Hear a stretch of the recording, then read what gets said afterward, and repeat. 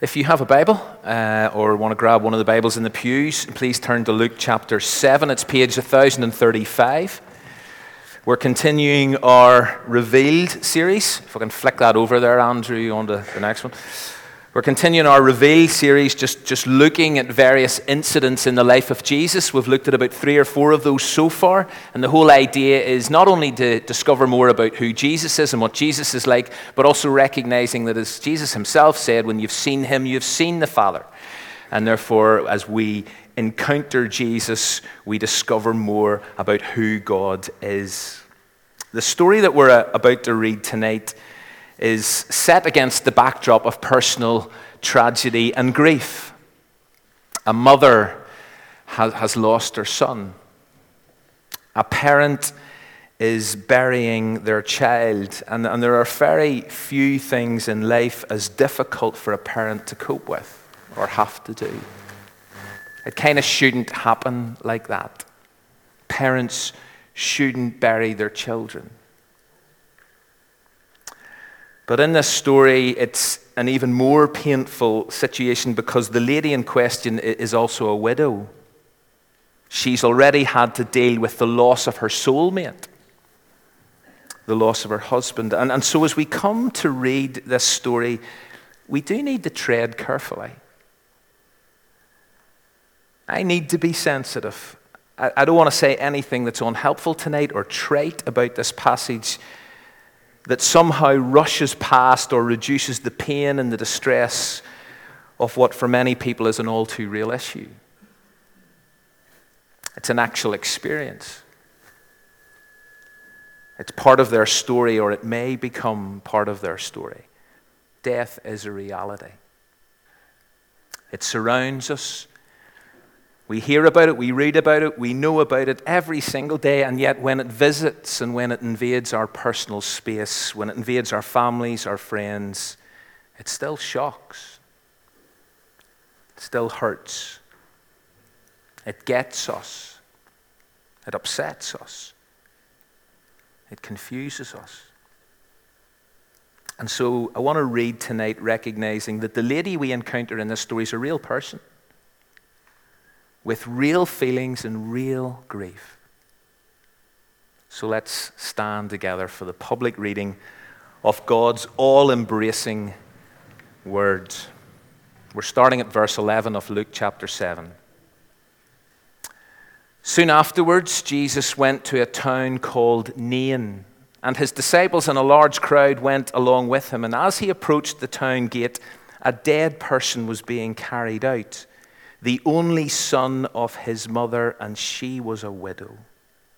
And a large crowd from the town was with her. And when the Lord saw her, his heart went out to her, and he said, "Don't cry." And then he went up and he touched the bier they were carrying him on, and the bearers stood still. And he said, "Young man, I say to you, get up."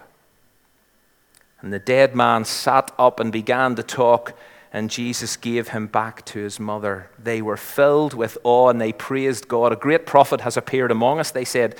"God has come to help his people." And this news about Jesus spread throughout Judea and the surrounding country. Grab a seat. The kind of contrast between the two crowds that met and crossed paths that day couldn't have been greater. You have one crowd, the one that was with Jesus, who were in high spirits. If you sort of glance up, if you have a Bible open in front of you, if you glance up to what actually happened just before this incident, you'll notice that this crowd who were with Jesus had just witnessed a remarkable thing in the face of imminent death. A centurion's servant had been miraculously healed. Jesus hadn't even seen the servant. He was on his way to visit him, but he didn't actually get there, or so it seems. But somehow, following on from what Jesus said about the faith of the centurion, the friends of the Roman commander come and tell him, and therefore tell Jesus, "Listen, your servant is fully recovered, totally well, completely healed." And so the crowd that are walking with Jesus must have been in good form. But soon afterwards, they meet a very different crowd. It's a crowd of mourners. They're carrying a casket, and they're on their way to a cemetery or to a burial ground. The highs and lows of people's lives bump into each other. You see, the celebration of life and the reality of death exist alongside one another in local communities. One family rejoicing at someone who's got better, who's recovered, who's found life again. Another family's heartbreaking. And very quickly the text tells us the identity of the dead person, but more than that, it also in the space of a few words tells us a lot about his immediate family. And it's so sad. It says a dead person was being carried out, and he is the only son of his mother, and she was a widow. So here is a lone parent now, whose husband has died, and here she is burying her only son. And it's heartbreaking at so many levels, but at this time and in that culture, it's even more poignant because this is now a woman without a male protector in a male-dominated world. She's not only lost her only son, but she's lost the support and the status and the future that he would have provided for her. Not that she's thinking about that just right now as she's crying her eyes out. But that detail would not have been lost on the first readers of this story. This was a woman in a painful and a bleak place, staring at an unsafe and an uncertain future. And then we come to a key, and maybe it is the key and striking moment in this story, and it certainly seems to be that for Luke, the way he records what happens next.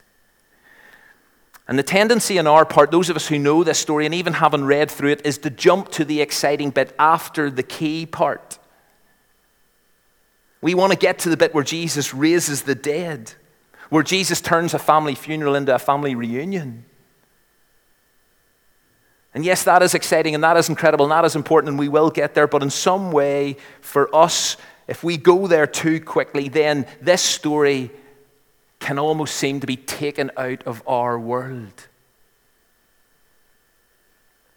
Out of our normal experience, out of what more or less always tends to happen in our lives. Dead people don't come back to life. Funeral processions continue on to a graveside. And therefore, at one level, to go immediately to what does happen next almost seems a bit too unreal for us, and for our families and for our friends. And so verse 13 is central.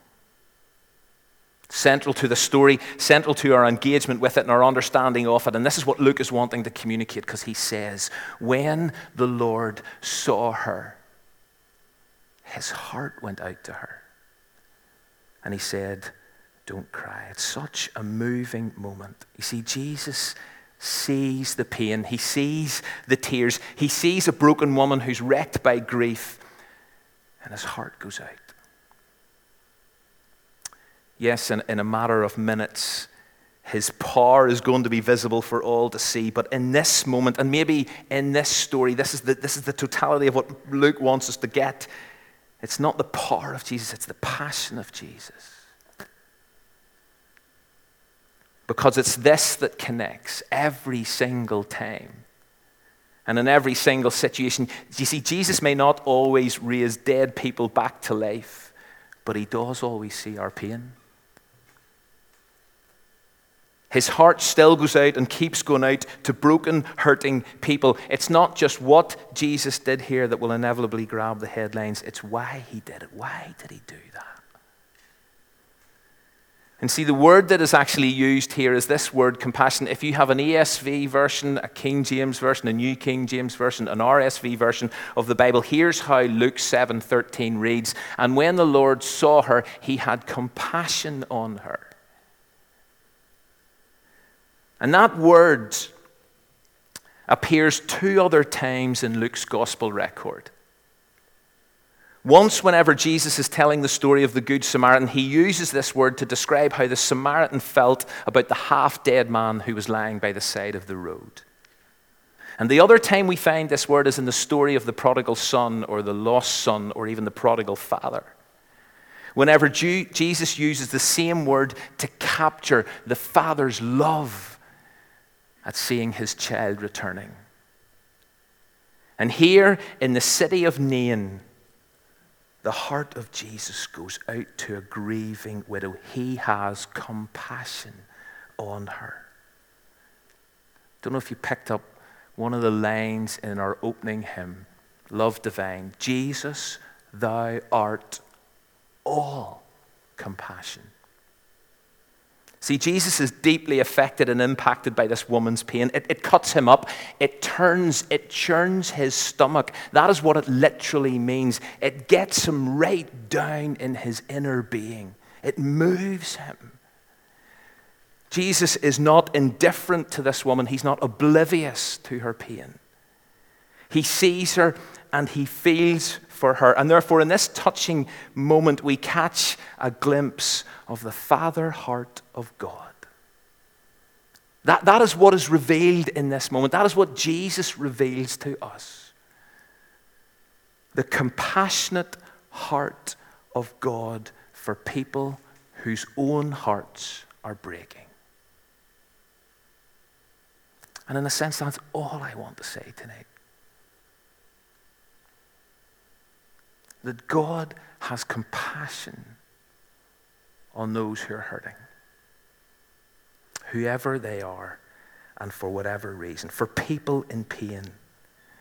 And surely there's something reassuring and comforting in knowing that even when our worlds are falling apart, when we walk through the valleys, yes, even the valley of the shadow of death, God sees.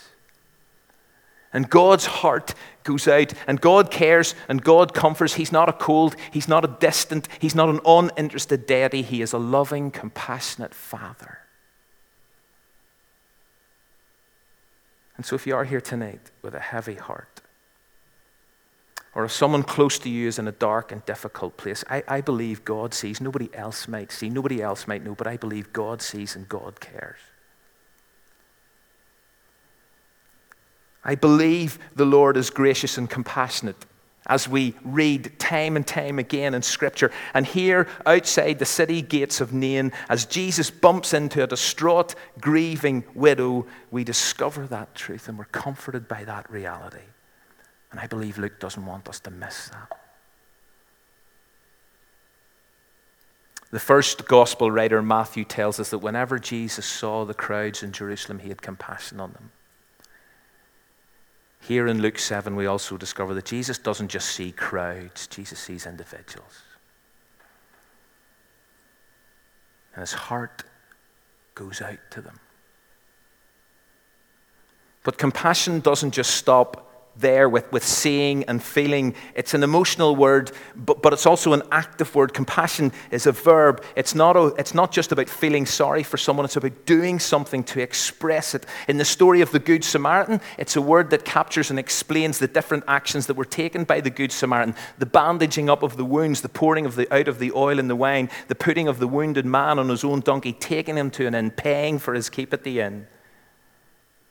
That's compassion. Yes, his stomach was churned as he saw the half-dead man lying at the side of the road, but he didn't just walk past feeling sorry for him, having pity on him. He actively then did something to express his love and care.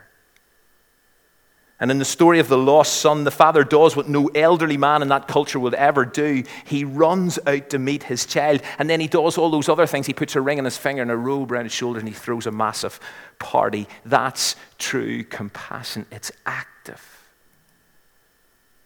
And here in Nain, Jesus does something. Now, what he does is incredible. It is life-altering, literally.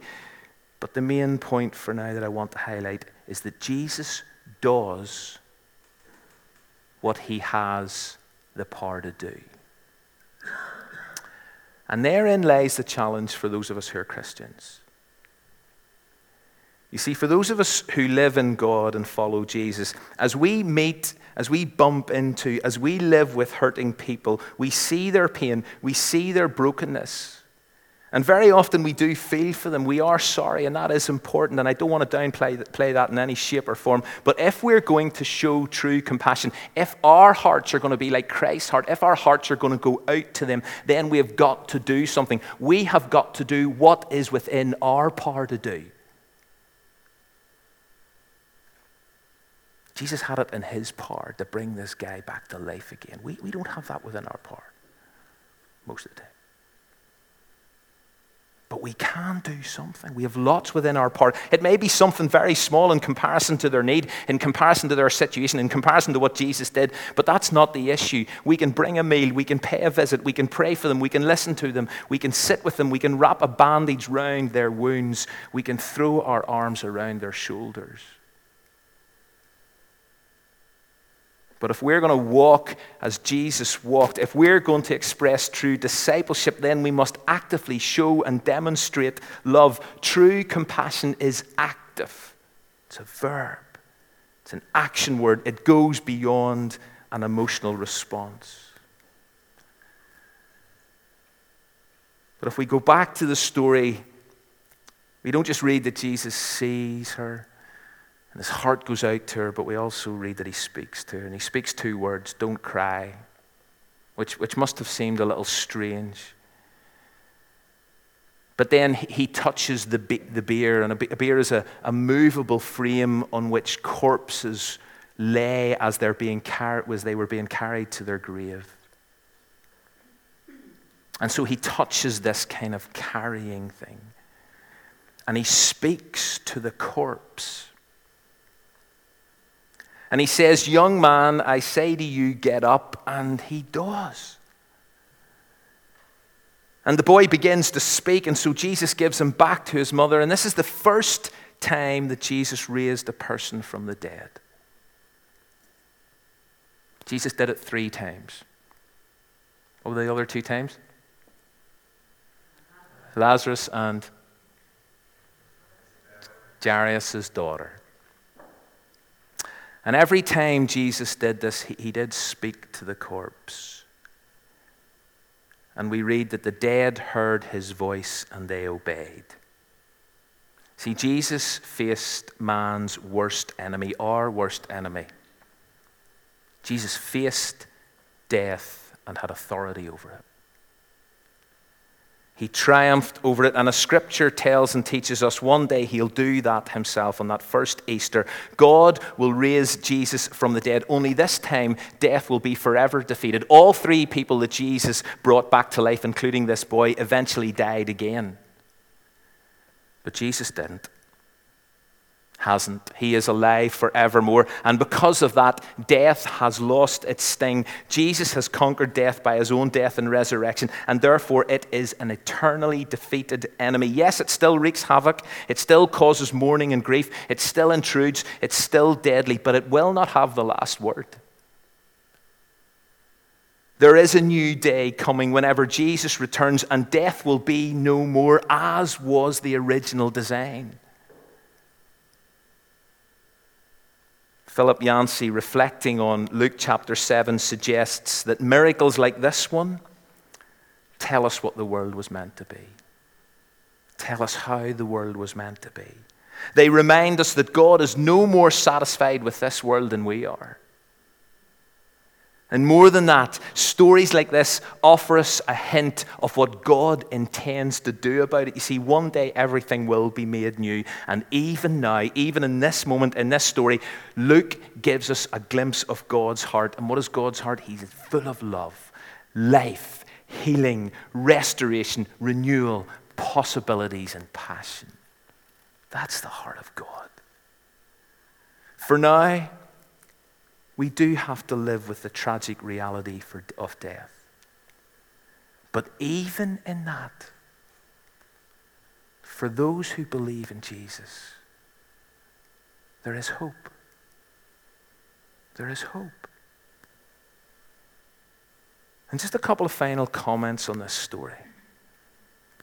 The impact of what Jesus did here was striking. We read in verse 16 that they, which kind of implies the mother and the son, but I reckon it probably included everyone who witnessed this event, this miracle. They were all filled with awe and praised God, it says. You see, they knew they were in the presence of the supernatural.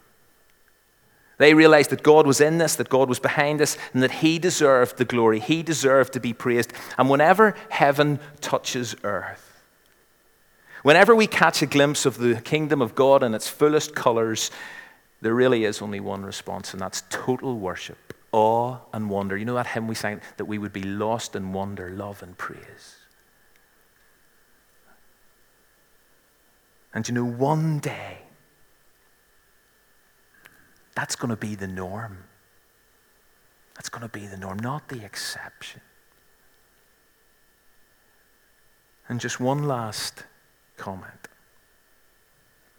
In the previous incident of healing at the beginning of Luke 7, of the centurion's servant, we read in verse 9 of the centurion's faith. In fact, according to Jesus, he hadn't found such great faith even in Israel as he did in the centurion's life. But in this incident in Nain, there's no mention of faith. It would appear that it wasn't because of this woman's faith that her son was raised from the dead. It was all because of the compassion and power of Jesus. And you know, Psalm 145 reminds us, the Lord is good to all. He has compassion, it says, on what? All that he has made.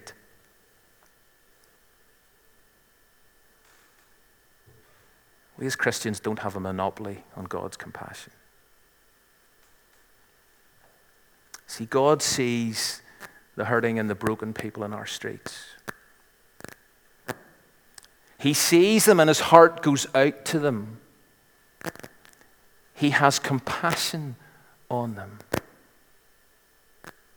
He has compassion on people of faith. He has compassion on people of no faith. He truly is gracious and compassionate. He really does love the world. And so what does Jesus reveal about God in this story, in this incident? Well, the key and core thing I just want us to leave here with this evening is a greater understanding and awareness of the Father heart of God. God sees. God's heart goes out to those who mourn tonight, to those who are hurting, to those who are feeling unsafe and uncertain, to those who worry about the future, to those who cry, not here tonight, but who cry behind closed doors. God's heart goes out to those who are walking through valleys tonight. Because we have a God of compassion who sees and who feels and who does something.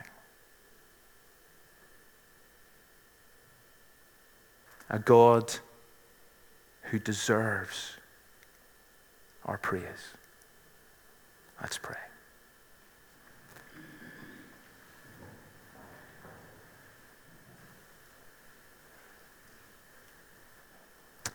Father, thank you that in Jesus we get a glimpse of your heart.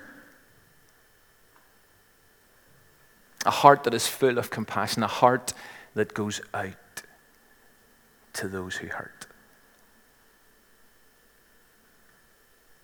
And so, Father God, I pray for each person sitting in this church tonight who internally are hurting, grieving, still grieving, still feel like they're walking through a valley. I pray for those on our streets. I pray for those in this city.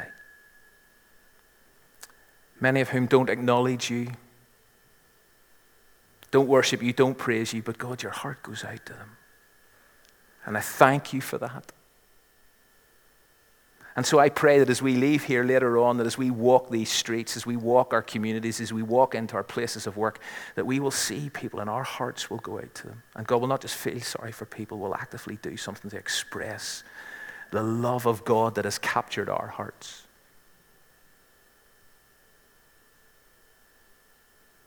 the Lord is good to all. He's compassion on all that he has made. Jesus, thou art all compassion. And so we sing, my Jesus, I love thee, I know thou art mine. We'll stand to sing this song. We're going to sing two songs together just as an opportunity to respond. I know we sang this last week, but Trevor was really keen we sing it again. And then after we sing My Jesus, I Love Thee, we're going to sing Search Me, Know Me.